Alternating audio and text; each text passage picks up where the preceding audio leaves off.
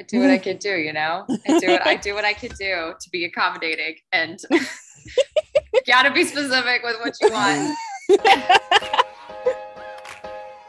Welcome to Making It an Opera, a podcast about what it really means to find your voice and use it. I'm your host, Gwendolyn Kuhlman. Guys, I have the distinct honor and privilege to introduce you to the poet, philosopher, photographer, prolific indoor gardener, model, actress, designer and seamstress, author, illustrator, singer, now creative coach, and by the way, my son's godmother, Monica Beale. I met Monica while on my first audition after moving back to the U.S. in the strange new world of Southern California. It was a time in life where I was in an incredible state of flux, and I was getting the chance to see what it was like to live on the edge and just keep walking. I remember being constantly amazed as I watched how the things that would keep us going would just land there in our lives exactly when we needed them. And that's how Monica came into my life. She dropped in like an answer to a prayer for a true friend who could help me make sense of this new place. We met in the elevator at LA Opera. She was this beautiful, well-dressed, sprightly woman whose smile was wide and whose eyes shone like new pennies as she asked me about my Bird of Paradise necklace. By the time that 2-floor elevator ride was over, we were friends. We left that audition and went straight for green tea in Little Tokyo, where she rattled off everything I needed to know about the LA classical music scene, who to meet, and what was going on. We met at a time when we were both just starting to turn from the prescriptive opera industry pipeline path. One memory we share is of spending an afternoon on Yap Tracker together, trying to be disciplined as we applied for young artist programs. Both of us secretly miserable and unable to really articulate why.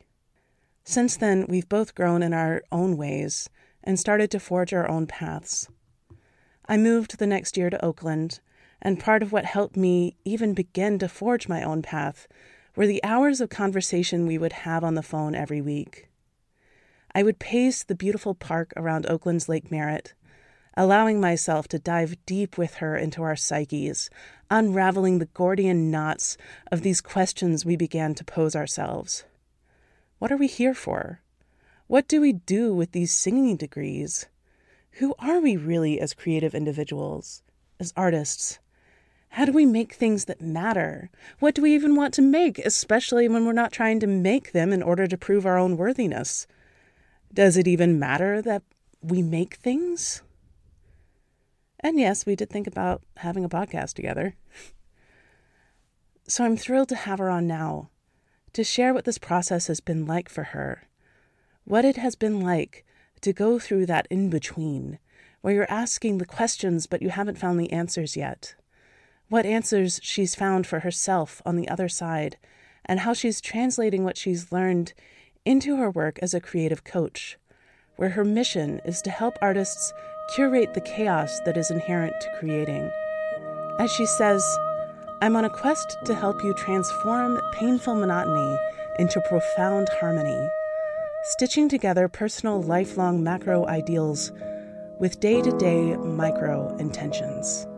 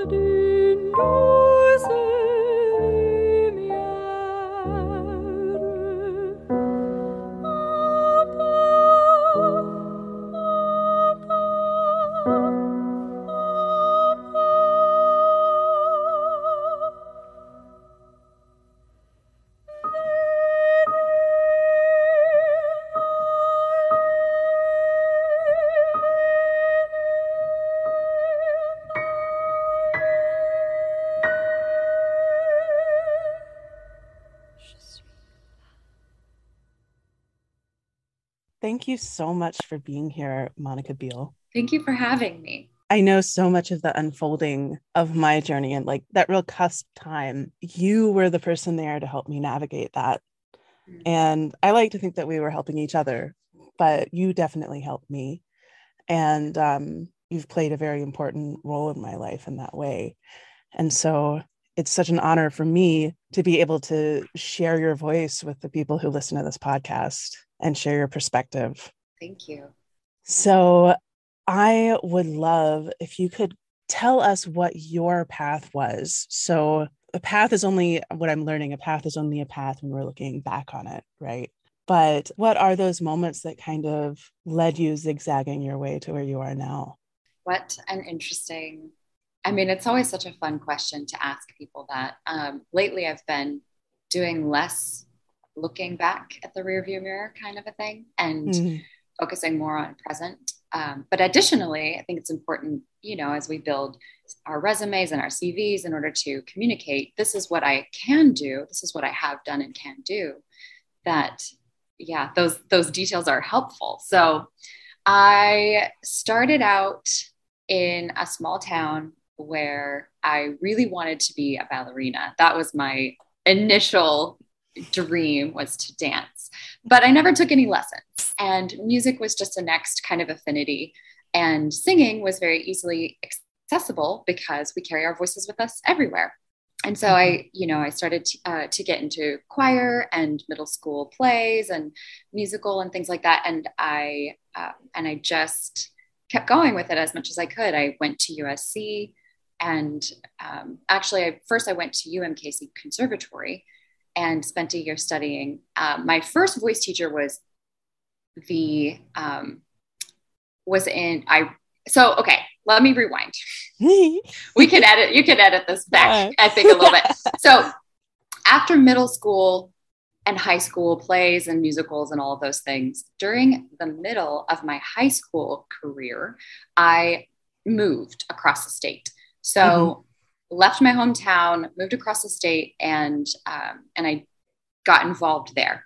My English teacher at my new high school introduced me to my very first regular voice teacher. Huh. So that was the first place that I really disciplined and started studying regularly. Before it was always like once or twice a year kind of a thing, with a big, like a big trek to go see a voice teacher preparing for a specific festival or whatever. But in high school, I started studying with Frank Curtis, who really helped develop my voice. And, it's so interesting when we think about like the people who are mentors and the people who shape us. His teaching was so instrumental in allowing my voice to blossom.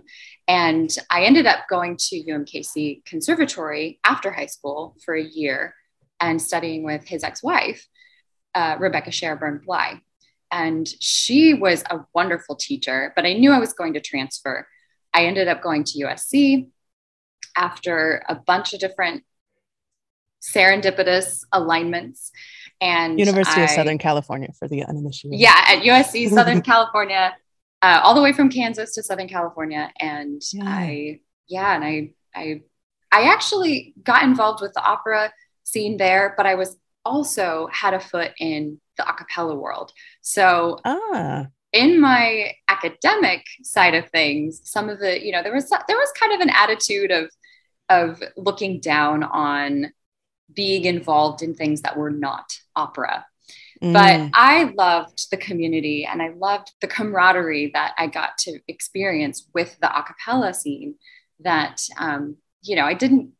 it wasn't the same in the very rigidly disciplined spectacle of opera. So that was kind of that. It really felt like kind of switching worlds when you went from one to the other?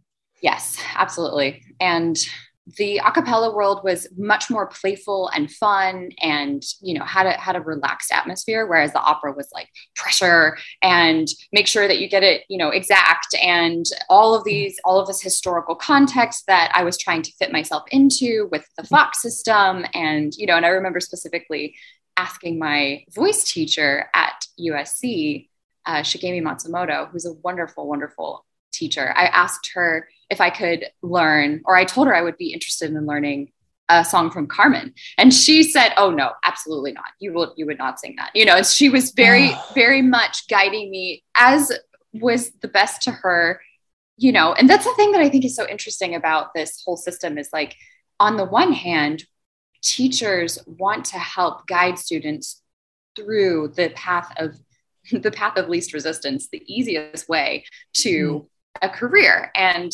according to the way they saw it done. Right, exactly, which is the way it's historically done, which is the way that, and so that, but at the same time, I felt like there was a lost opportunity for me to explore different repertoire that could have given me, I think it would have been fine for her to say, you can learn that, but that's not going to be part of your 6 pieces that we are presenting. I think that would have been that could have been a different choice, but that was one of the initial things that I remember feeling diminished by, which that I thought, oh, my inclination to be expressive and creative is not going to be encouraged in this industry. And so that was kind of, she definitely encouraged me and was incredibly helpful to developing my musical communication. But that kind of, that kind of legacy that she received, that so many in opera. Yeah. I mean, it's not that we've discussed at length. Yeah. This is such an excellent illustration of what so many people heard coming up, are still hearing. Don't spend time on it if it's not in your wheelhouse. But we actually, by doing that, we actually never really learned what our wheelhouse is. We basically learned the box or the fach that we were assigned in some way. Yeah. Yeah. And in a lot of cases, it's not even right, Yeah. And it's very interesting how early they being kind of the proverbial they, not anyone specific that I've mentioned, but the they being, how do we fit today's artists into the machine that exists? Yes. Rather than, as we have discussed many times, how do we as artists bring something to the machine that exists and allow it to evolve in order to say what it is that we experience? Our stories are central to our lives. Our whole being, for reason for being, raison d'être, is what is the story that we're telling? What is the story that we create together? What is the story that we can, I've been thinking a lot about how identity is a collaborative construct. And when we play with each other, when we work together, those kinds of identities, the understanding, the mirroring back and forth, the like, oh, let me send you this idea that I have as a statement, and you come back with a question, or I come back with a question, and then you come at me with a statement of, this is who I believe I am. This is what I believe is. And this is how I experience the world, or all these different grand kind of things, even in our micro interactions. So, it's just like, it's important to recognize within the context historically where we come from, and to honor all of the work that has been done by our predecessors, because they have paved the way, and what else can we do? And how can we expand it even to include even more diversity? I think that's the most important question. I love everything you're saying. I want to dive. You got me so excited when you said identity is a collaborative construct. Oh my God, that makes me so excited. This is why I love talking to this lady, y'all. But it's so true that when you're in a space where it can be a conversation where my experience matters just as much as your experience, then it's we're all looking out the window that we have into life, into the world, into what's there. And we're saying what we're seeing, and then receiving back, oh, well, this is what I'm seeing. And it's your window expands a little bit. Yeah. And when we're tying it back into that education, where you're in a space where everyone who is mentoring you, has heard what you have to sing about 50 cajillion times and has a ton of opinions that were given to them that they formed through their career or whatever. And it's this environment where it feels like you're living up to something rather than you're getting to create it. So then we're in this situation where my experience doesn't matter as much as your experience. Right. It becomes a competition in a sort of dominating posturing kind of a way where you have to like climb up. It's very much like into the pyramid scheme of like, oh, we have to climb on top of each other in order to get somewhere. And there's a scarcity mentality innate in that perspective, because it says there's not enough to go around. So I have to take in order to be seen, in order to be heard, in order to be. And what's actually true and what is actually really enlivening and expanding is when we recognize what we give is what we receive. What we give is given to ourselves by the very act of giving it. That is our gift to us, that is our gift to the world. It's like, if you think about it that way, it's like, oh, how do I give it in such a way that generosity continues generating rather than diminishing? Yeah, it's so true. Something that was kind of sparked when you were talking about that, and that like pyramid scheme, which is also a whole other tangent when it comes to the opera industry. But that idea that it's like, in order to be significant, I have to keep climbing this pyramid. I have to keep getting this recognition. I have to get these dream roles. I remember I had one mentor who was fantastic. I mean, he coached me for a while, and he was the first to hear like kind of the big roles that I could sing. And like, I look back on that now and think, wow, like, I don't know actually how much I wanted to sing those roles. I knew that I wanted the significance that I thought those roles would bring me. Yeah. And that's such a difference. Yeah. And then what did you do after you had that kind of, ego recognition moment where you're like, oh, wow. Oh, honey, that's been the last, like, how many, 4 years of my life is unraveling that.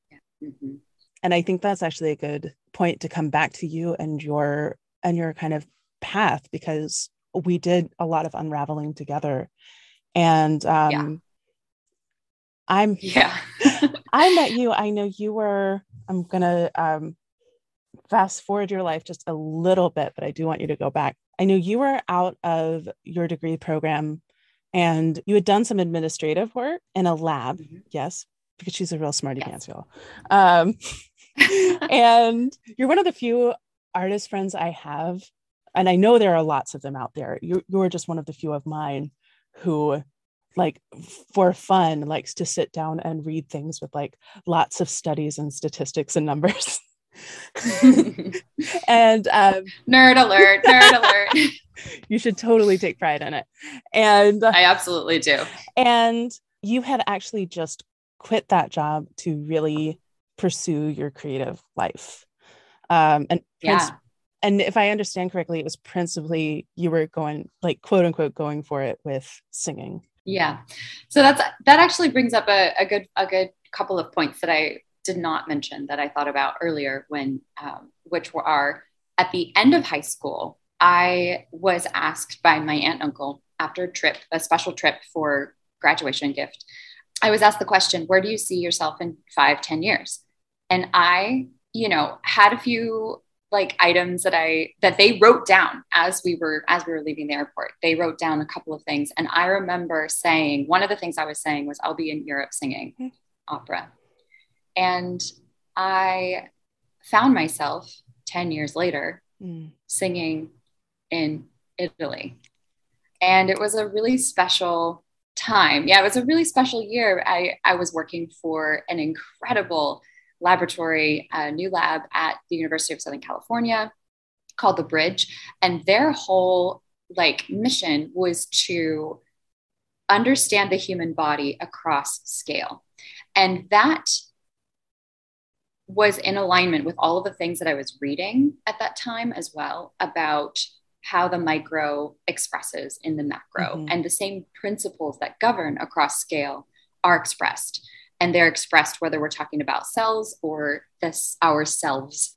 And so the opportunity that I had to go sing in Italy that summer was remarkable and wonderful. And after which I decided, okay, I'm going to give the singing career my full attention. So I left this amazing, incredible team working on scientific studies about cancer and, you know, protein receptors and all these cool things, and went headfirst into YAPs, you know, YAP applications, gigging around town, you know, taking different classes that for networking purposes, as well as for polishing up skills purposes. And we met about a year or so after that. So it was 2017 or 2016 that we met. 2017. Yeah.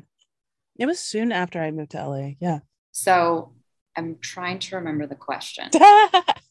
I'm trying to remember it too. The question was like, what would tell, you know, you were asking about my path. And after, so I had that incredible experience singing in Italy and came back and decided that, yes, I'm going to focus on the singing thing. Yeah. And it was about that decision to focus and like how you felt in that space after having had that other like work environment. Well, I felt like having had all of that work environment experience, I felt really well equipped to start to kind of like strike out on my own, you know, in that way, and felt like I had skills that could really support me in my application process, be it, you know, just being a professional colleague and having organization and focus on priorities and like really getting all of my ducks in a row. So that helped tremendously. But as you know, the opportunities that presently exist only serve a small percentage of the applicants for presenting their skills. And so what's interesting is trying to figure out how do I,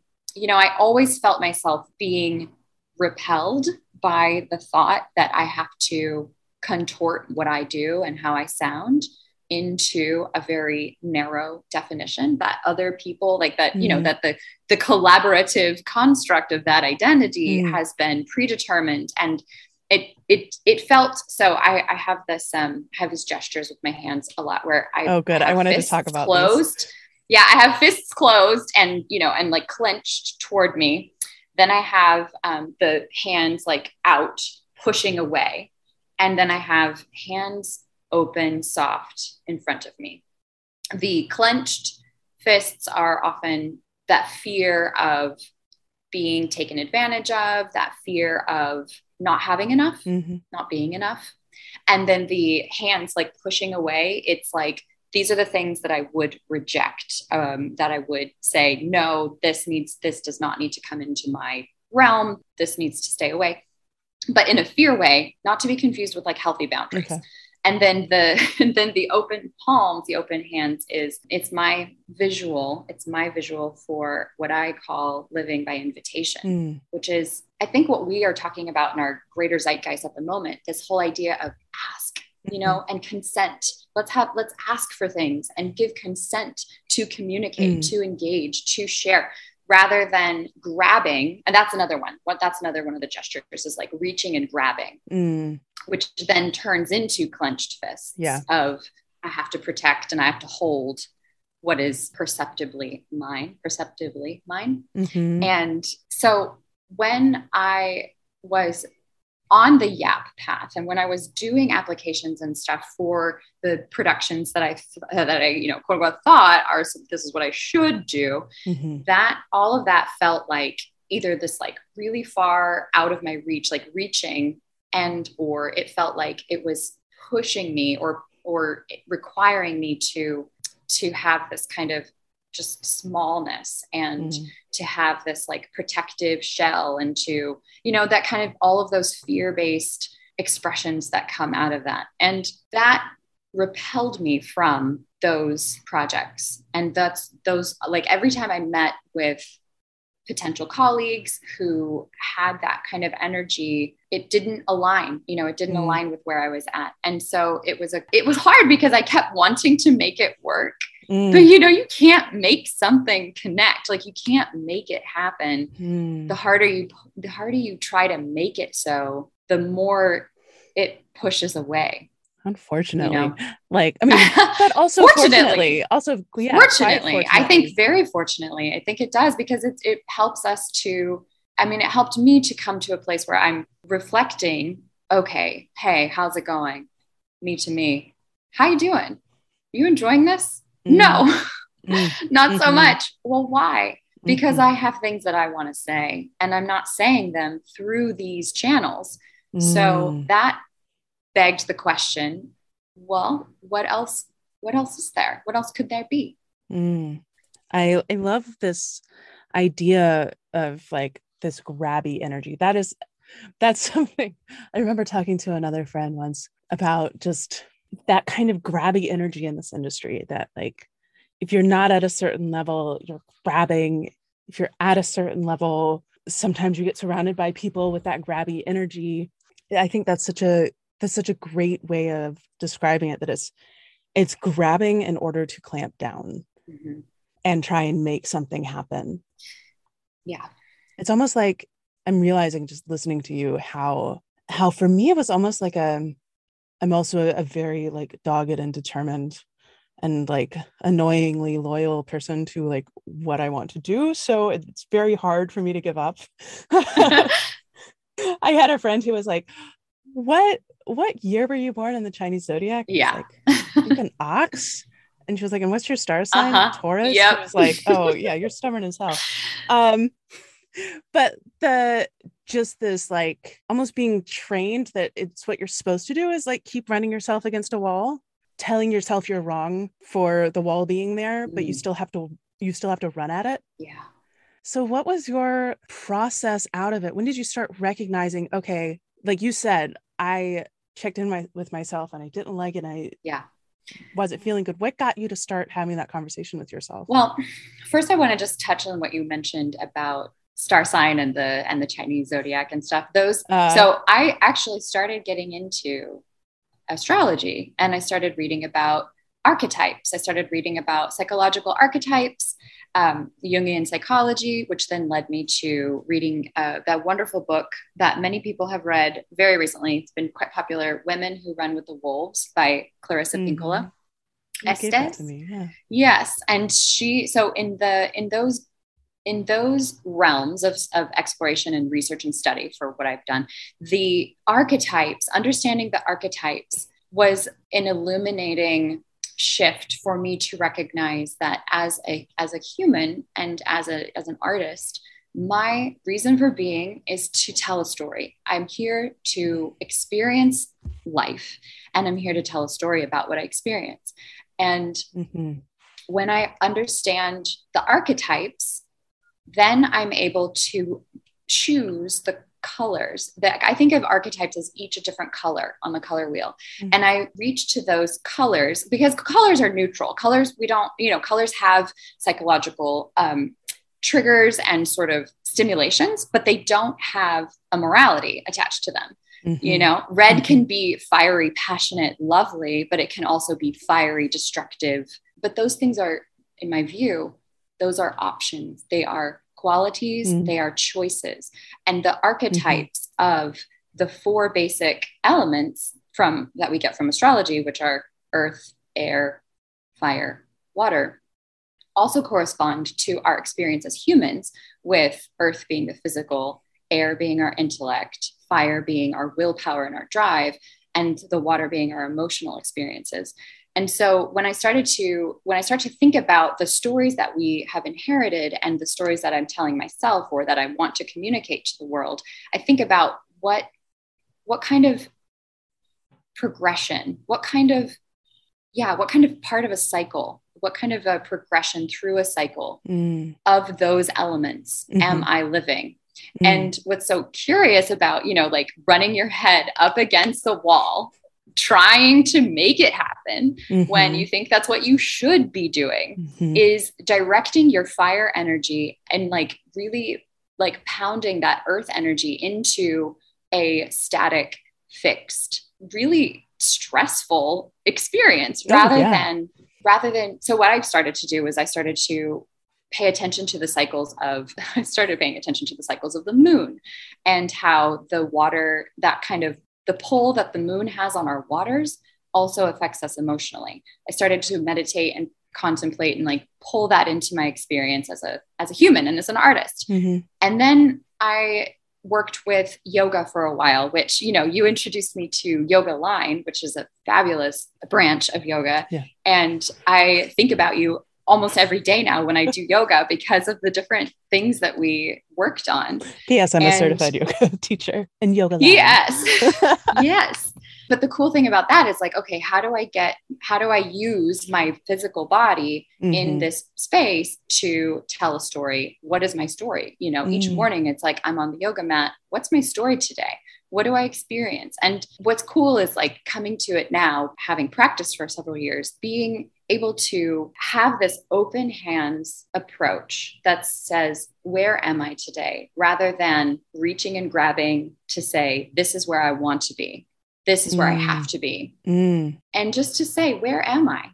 That invites, like an inhale, it invites this inspiration from the universe for me to explore exploration being. And that's all that is truly in any, you know, and there's the metaphor of yoga, the metaphor, I mean, everything is a metaphor for another thing, because on the macro scale, it all comes down to those same principles that govern. I love that. I think it's like something I've been discovering lately, that there's this whole conversation around like Western culture and how we're so pent up in our bodies because there's kind of so many rituals and so many things that we have just pushed aside and left out of our culture, kind of selected out of our culture in a way.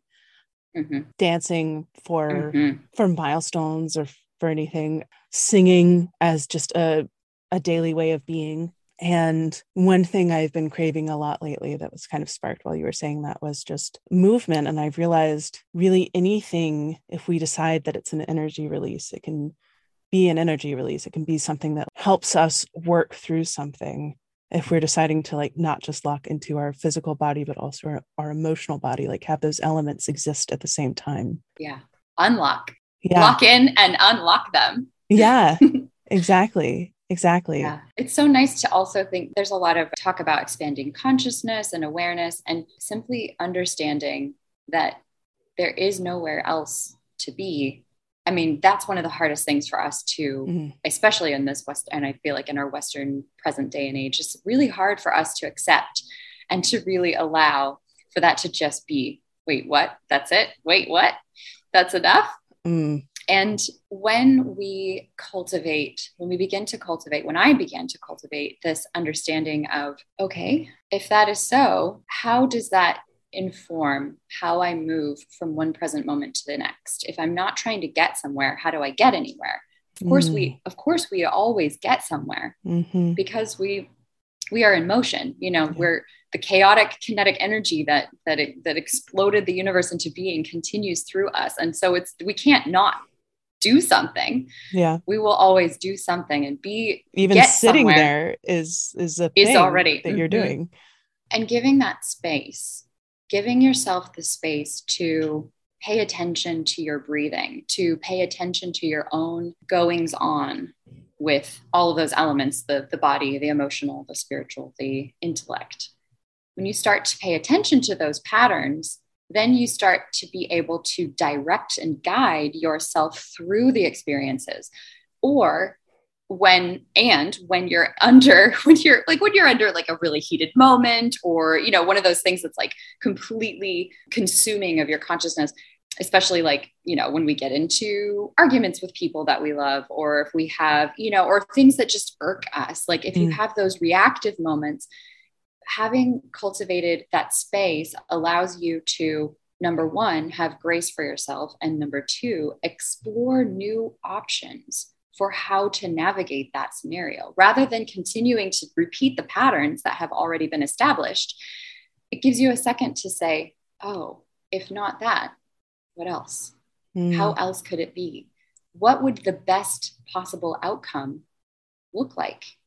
How else could I, especially I think about relationships, like intimate relationships are very present, or family relationships are very present for people and immediately tangible. When you are redirecting someone from doing something that you don't want them to do, you can either, shout and yell at them, or you can, navigate a different option. And I grew up in an environment where if you got past a certain level, you were going to hear some volume, it was going to be and I think we all go there. That's our natural human response, is to, kind of expand into this. I mean, it's a very animalistic kind of a thing of like, oh, you're in my space, watch dogs and cats. They're like, you're in my space, get out.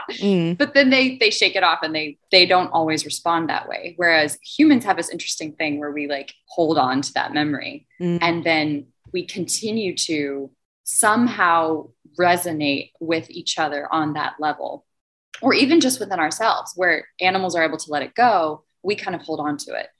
And so as I've worked through letting go a lot of those tendencies and a lot of those like echoes, if you will, of things, it's all those different places in the body where it's stored. And that informs also my artistic approach and my path.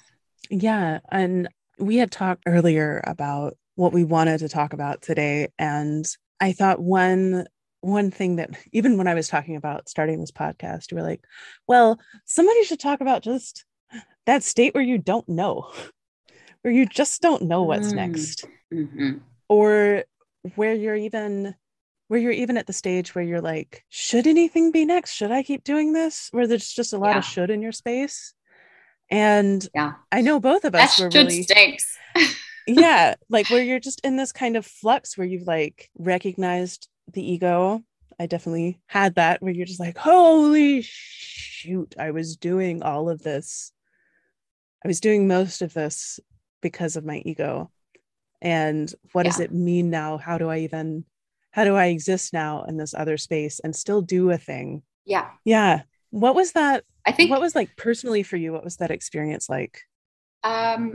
It's also been interesting coming to recognize that like ego. So again, kind of getting away from the judgment, the morality of like Absolutely. Good and bad. Yeah. For me, it's been a lot of like should not, good, bad, right, wrong, all that kind of perspective, the like really polarized duality, and either or into an and situation, which is another blog that I wrote actually about but and.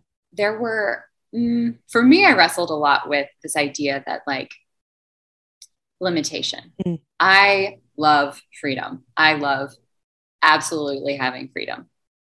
And that's something that's really important to me as a personal thing, but also as like a social movement for individuals. It's important for me to cultivate autonomy, where I am responsible for myself and I am supporting myself and I am free. I have autonomy to make the choices that I want to make.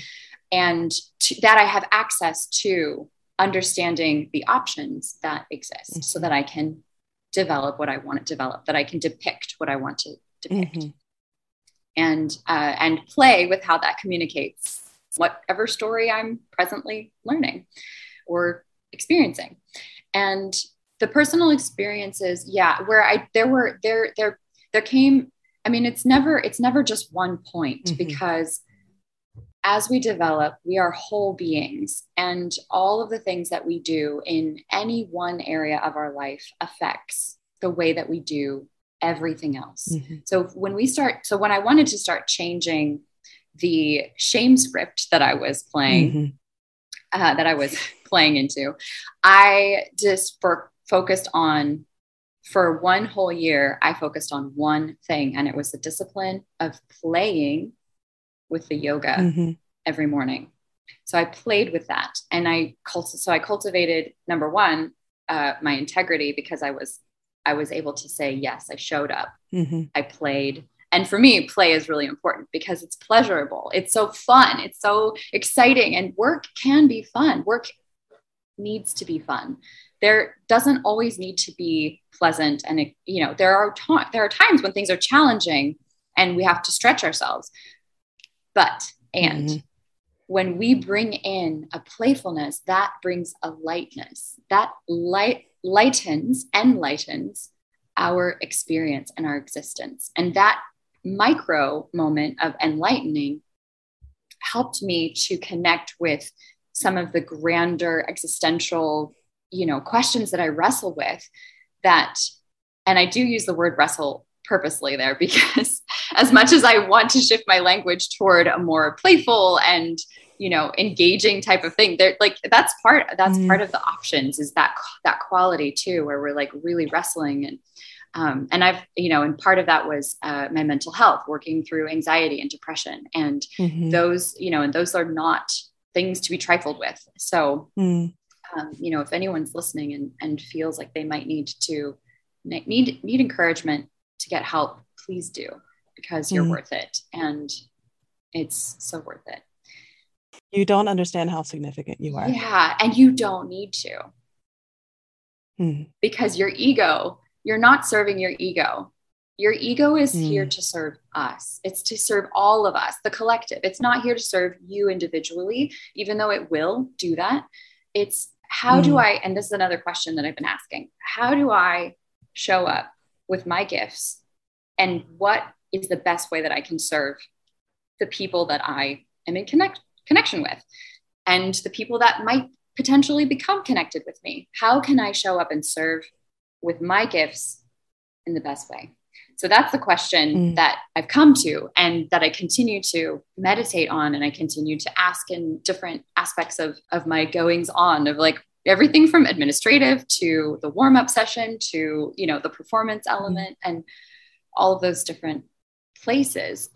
For me, I was finding a balance between the great existential question, which I was seeking to serve my ego, and finding a way to let that serve others. You have always been a fascinating multi-hyphenate sort of person, at least since I've known you. And one conversation we had a lot for a while was about, are we wanting to do something because we want to tell other people that we're doing it? Mm-hmm. Are we wanting to do it for the sake of doing it? And then like walking that line. Yeah. And I wonder, like, what has unfolded for you now that you have this new philosophy with your ego? Yeah. Well, one of the things that I recognize, I mean, I think it's really, it's so interesting when you start down that path of, those existential questions, and you kind of like, I went into this, I feel like in a lot of ways, I feel like I withdrew. Part of the pandemic was a relief to me, because I was able to withdraw, and I was able to kind of go into my solitary monk mountain, space, even though I didn't physically go anywhere. Internally, I was on that path. And part of the beauty of that is recognizing that I don't have to go physically into the exclusive remote mountains in order to have this experience. It is here within me, where I am now. And bringing that to my practice, bringing that to everything, allowed me to realize and helped me to understand that everything that you do communicates what you believe about yourself, and what story you believe, and what you want to tell or show, rather. So in writing, there's often that delineation of show, don't tell, which in most cases you want to show and don't tell. And other times you do want to tell. Recognizing that. So there's also another element that I wanted to talk about, which is understanding the difference between our systems that have been developed and the like legacies that we've inherited that have perpetuated this idea of domination rather than pleasure. And I just read the book Sacred Pleasure by Riane Eisler, who talks about the historical context of that and how it led to the patriarchy and this ideology of domination. And so when I started to do a lot of self-reflection, again, the micro and the macro are intertwined. And what I started to realize too is like, okay, I can only control my own attitudes and my own actions. Because I believe in autonomy and freedom, I would never want to impose my will or my beliefs upon someone else. And again, going back to the open palms, ask, invite, but do not grasp and try to force. Likewise, do not just like reject or grab, but just allow it to, and if it's not for you, allow it to pass right through, allow it to just pass on. The concept of self-recognition when I'm engaging in interactions, there's, being an artist requires that you market yourself, especially in our day and age where we've got social media, we've got all of this access to technology and new ways to engage with audiences. The important thing for me was to understand how I was using it rather than getting swept up by the current trends or what so-and-so else is doing. That might work for them, but that might not be the choice that I want to make. And that doesn't, and a lot of times I felt repelled by the quality that I was hearing from others. And so, there's a lot of things that begin in truth can become contrived in order to sell something. Oh, yeah. And that, again, I'm just going to keep using that word, repels. It's repellent to me.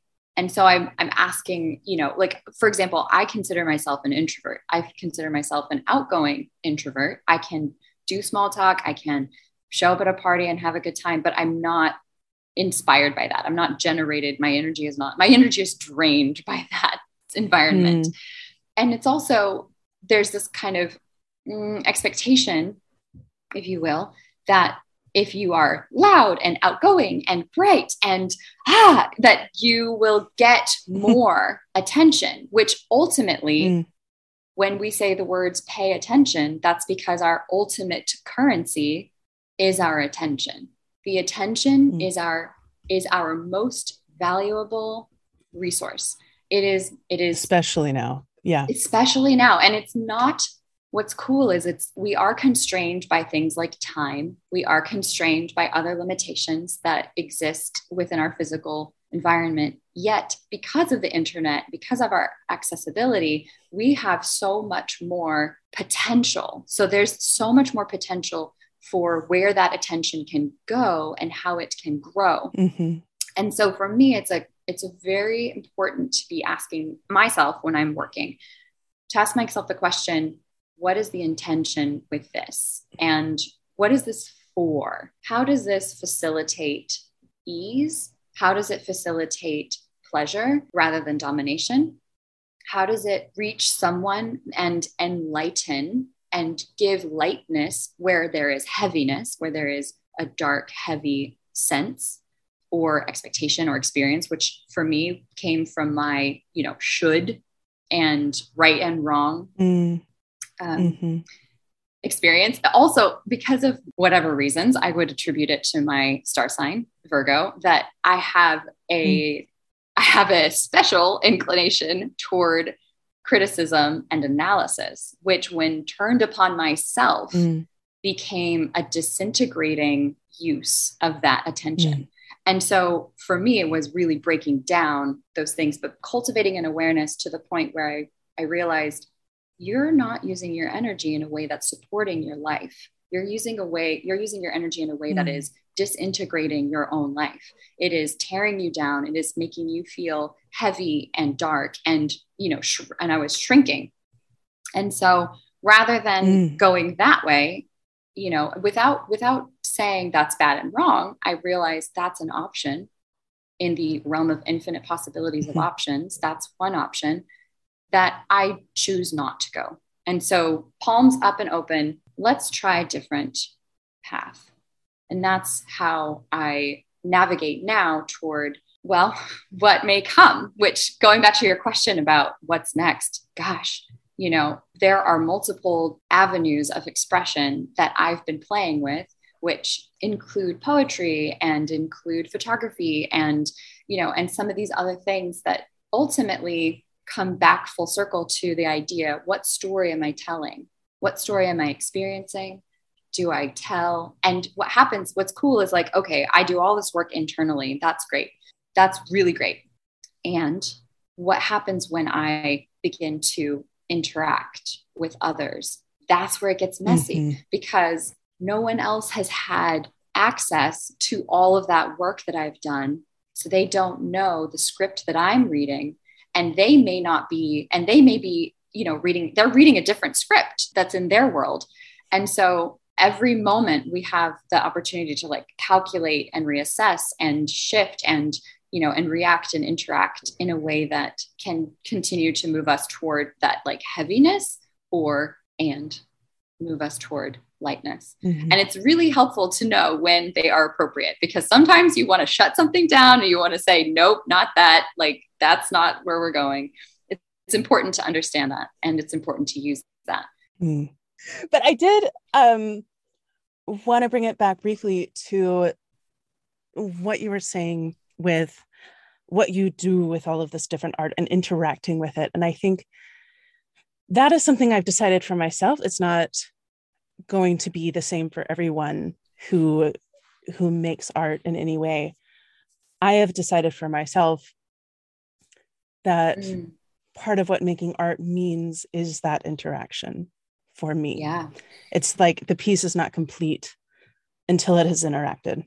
For me, that was a healing from this whole world of opera where you're like, it has to be perfect. And you have to have been given permission. Yeah. Like you work on 5 songs until you're given permission to work on the whole show. And like, maybe you're just like over off in the corner, like working on this one role that you hope maybe one day you'll be cast in, but you don't let anyone hear it. You let people hear 5 songs, the same damn 5 songs. Until you're blue in the face. Until someone gives you permission. And oh my God. And like a healing thing for me has been, having these platforms that, these social media companies that we love to hate. But like, what's been great about it is I can just put shit out there and it can be complete. It can interact. And it's not shit. Yeah. And it's, I may put my work out there. Yeah. I may put my work out there. And that kind of brings me to this journey of being an artist. And I know we've already been on for an hour. Holy crap. I thought we were gonna. I love this essay you have about what it means to be an artist. And if you have time, if you want to stay another 15, yes, we could listen to it and then discuss it. I will edit it in afterwards, but we will listen to it together real quick. Okay. So I keep feeling like I haven't answered your questions. I'm like, oh no. Oh, it's such a beautiful unfolding though. I mean, it's always no one has to answer my questions. And I think you're answering my questions, but well, it's so funny because I have this like dichotomy always constantly going on where I'm like, have I said enough? Have I said too much? And there's always that crazy tug of war internally, which actually I know now is the constantly spinning circle, cycling through life, cycling through art, and all the different things are integrated into the wholeness of being and the wholeness of the story that becomes my life. An artist. Do you know you are an artist? Do you believe it? Accept it? Or have you been conditioned to refuse this label, narrowly defining who and how and what makes up someone with this title? Perhaps you believe an artist is only one of the masterful visual or auditory creators in the realm of painting, drawing, music making, and the like. Maybe you consider a real artist an individual who maintains financial stability from selling pieces or prints, or, as is more common, perpetually struggles. What if the term artist could stretch, could bend and expand to hold a wider diversity of individuals, as much as the word human? An artist is a communicator, a present and aware chooser of the quality and quantity of one's, his and her and their own participation in relationship with energies or resources. Okay, that was maybe a lot.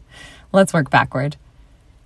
Resources or energies make up the wide spectrum of colors, textures, patterns, sounds, and every element or principle in the practice of art. This extends to invisible, intangible feelings, thoughts, concepts, and the like that are, likewise, translatable. Consider sight as its own language and taste another. What would the color chartreuse taste like? What color expresses petrichor, that invigorating scent after a summer rain? What sound evokes the thrill of epiphany when an idea reaches a profound new clarity? What does a thought look like? It depends. And contrast provides context in depicting the relationships that emerge between things. It begins with oneself. Artists are cartographers mapping their inner child and parent voices, and every other relationship spiraling out from these: the lover, the friend, and the stranger.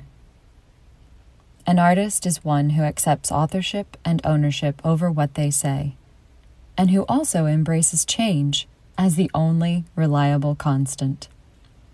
An artist considers the road ahead, looks at challenges as questions, problems as opportunities, and limitations as guides. One chooses what to say, how to act and respond, not blindly following a generation's old script, but charting new paths, almost always without any guarantee of a positive or comfortable outcome. Knowing what it means to risk her life, an artist yields her power to every measure of cycling through life to death, into rebirth.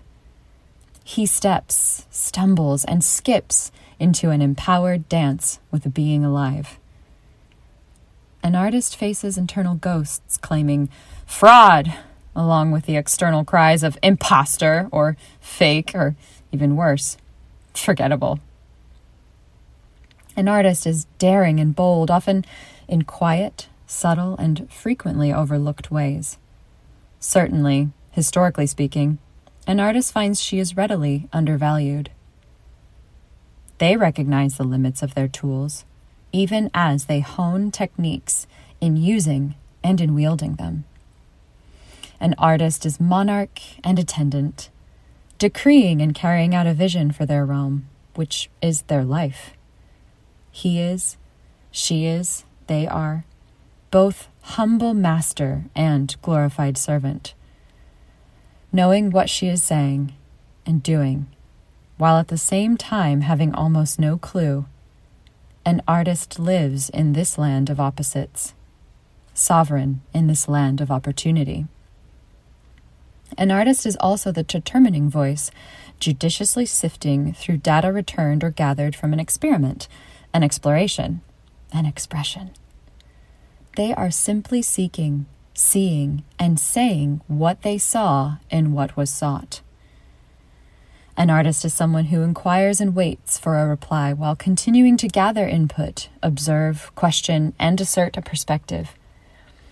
Cultivating adaptability to change, an artist is often a pioneer in the community.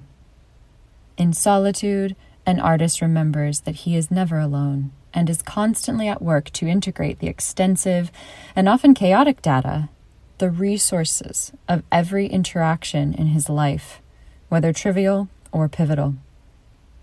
And furthermore, to express, to communicate what is distilled. An artist is not the chosen one, gifted with talent beyond comprehension. An artist is the choosing one. One, once done, who knows it has only just begun. Oh, I love it. Aw, I have not returned to that in quite a while. I really feel like it just puts such a beautiful button on this interview, because I was listening to that thinking, that's literally everything we've talked about. Yeah. Like the process of becoming this person who calls themselves artist An artist is one who is not the chosen one, it's the one doing the choosing. I love that. And it's so true. Like this tendency we have, I used to think I couldn't call myself an artist because it was just something that sounded pretentious in talking about myself, you know? Yeah.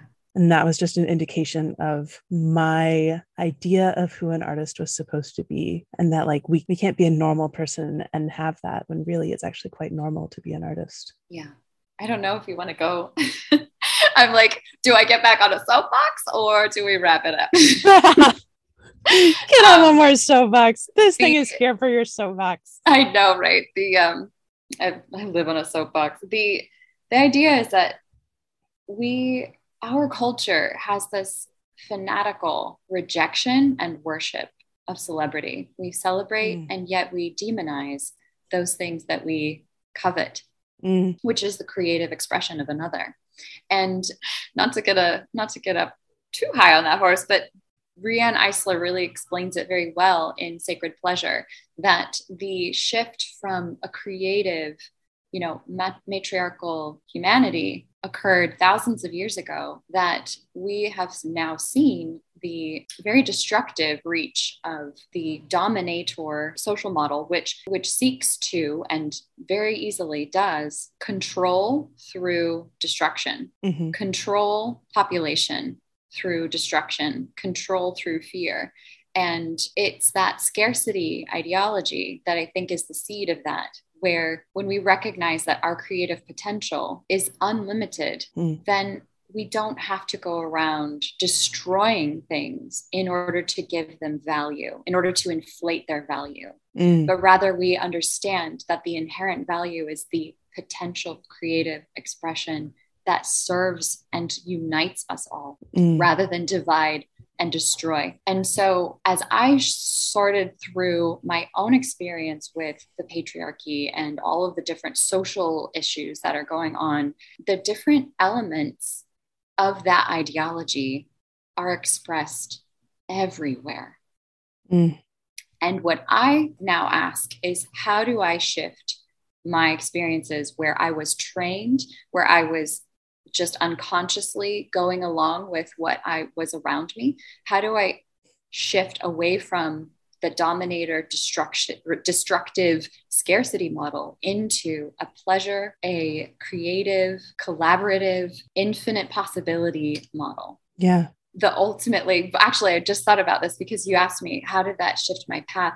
The thing is that as a singer, my voice is unique. My voice has an imprint. And what's wonderful about any instrument, no matter who's playing it, that sound is unique. Even though even though clarinet sounds like a clarinet, each one of us, because of the shape of our physical bodies, the way that we breathe, the spirit that infuses the music, those things are unique. And to add any other word to that description would be superlative, because unique is already the most, is at the end. It's at the end, which is also the beginning of an expression. Because of its uniqueness, that gives it its value. What we choose to do with that, how we engage with that, how we serve humanity with our gifts, that is what expands the value of what we have, rather than seeking to grab for our perception of value as determined by others, as determined by historical structures, as determined by the industry. Rather, what do we have and how can it serve something greater than ourselves? Also serves ourselves. And to cultivate that voice, to cultivate that awareness, the voice, the choice is what my platform is now. I wanted to ask you about that. You're going into coaching and it's a sort of creative coaching, and creativity as a lifestyle. Yes. Coaching people through that sense of chaos. Yes. And that chaos, I love how you put it, because it's like chaos as just an expected place to start when you are creating. I would love to talk more about what that means to you. Yeah. Well, having spent so much time developing my own voice and a specific quality that fits into a bel canto classical style singing, I also, as I mentioned, I had experience with the a cappella world and making other sounds. And I even played with beatboxing when I was in college a little bit. I never performed, but I played with it. And the different things that we can do actually during the pandemic last year, one of the choirs that I've sung with, the LA Choral Lab, did a really cool project, a unique project. It was a mapped concert of sorts where people would go, it was pre-recorded, people would go into the park, and as they walked through the certain space, they would hear different sounds. The song would last as long as they were within a certain range. And then there would be other little sounds that would play throughout that if they walked past them. And one of the pieces that I did for that was a bunch of bird sounds and some other kind of ethereal things, or other like instruments, like a wind chime and things like that. And those elements really fascinate me as an artist who uses her voice. How do we use our voice to communicate a story? What different qualities can we bring in? And there are so many wonderful artists out there who are doing just that. And they use, even going back into sort of ancient times, the shamanic historical practice of invoca, in your voice, is to bring in the spirit of divinity, and to communicate something is to connect with another person. And what we're here, Brene Brown tells us that we're here for connection. We're wired for it.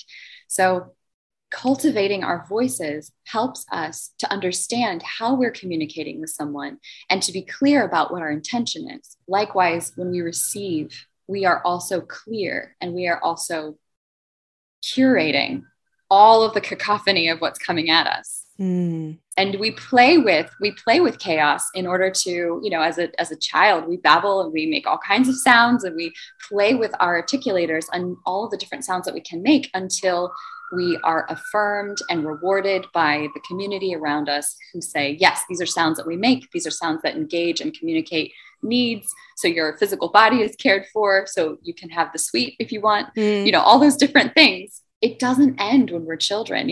Throughout our entire lives, we're seeking for ways to bring comfort to our bodies, to bring comfort to our lives, which are challenging and are hard. To surrender to death each time it comes around is probably the most, I can't imagine anything else that's more excruciating than grieving death. And I think as artists, we undervalue how often we go through that process, because as a performing artist, especially, there's always that post-show blues, kind of, and I have never had a child, but there's postpartum blues, there's this, or depression, even not just blues, but chemical changes that affect how we receive and how we express. And understanding those things and how they are functioning helps us to choose pathways that can healthfully reestablish an equilibrium that is manageable. And as I said, we are always seeking ways to make our lives comfortable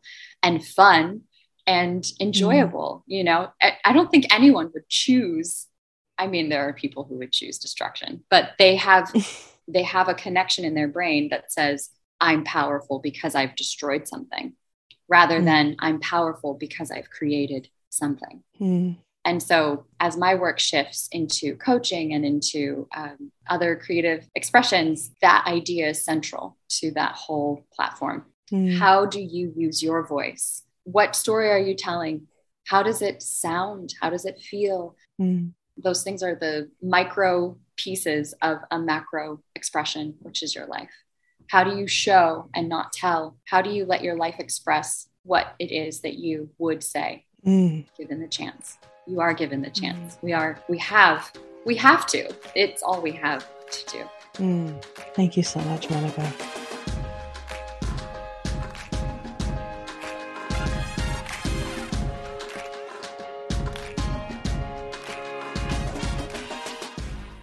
And that, my friends, was Monica Beal. Keep up with her on Instagram at MonicaIsMonica, and check out her website with her coaching at monicabeal.com. Keep up with the pod on Instagram at Making It an Opera. If you're listening to this when it comes out on November 1st, 2022, join us on IG Live tomorrow, November 2nd at 2 p.m. Eastern, for a special Young Artist Dream session with entrepreneur, singer, songwriter, fashionista, influencer, and the pioneer of trap opera, Madeline Brené, who will give us her take on what a young artist's training in opera would look like if it actually nurtured and empowered artists to use their voices. You can also support us by telling your friends, rating and reviewing us on Apple Podcasts, and pitch in some money by donating on Ko-Fi. You can find the link when you go to www.makingitinopera.com. Links, as always, will be in the show notes. See you soon. Making It in Opera is a production of Sounds Like Cool Studios with editing by me, Gwendolyn Kuhlman.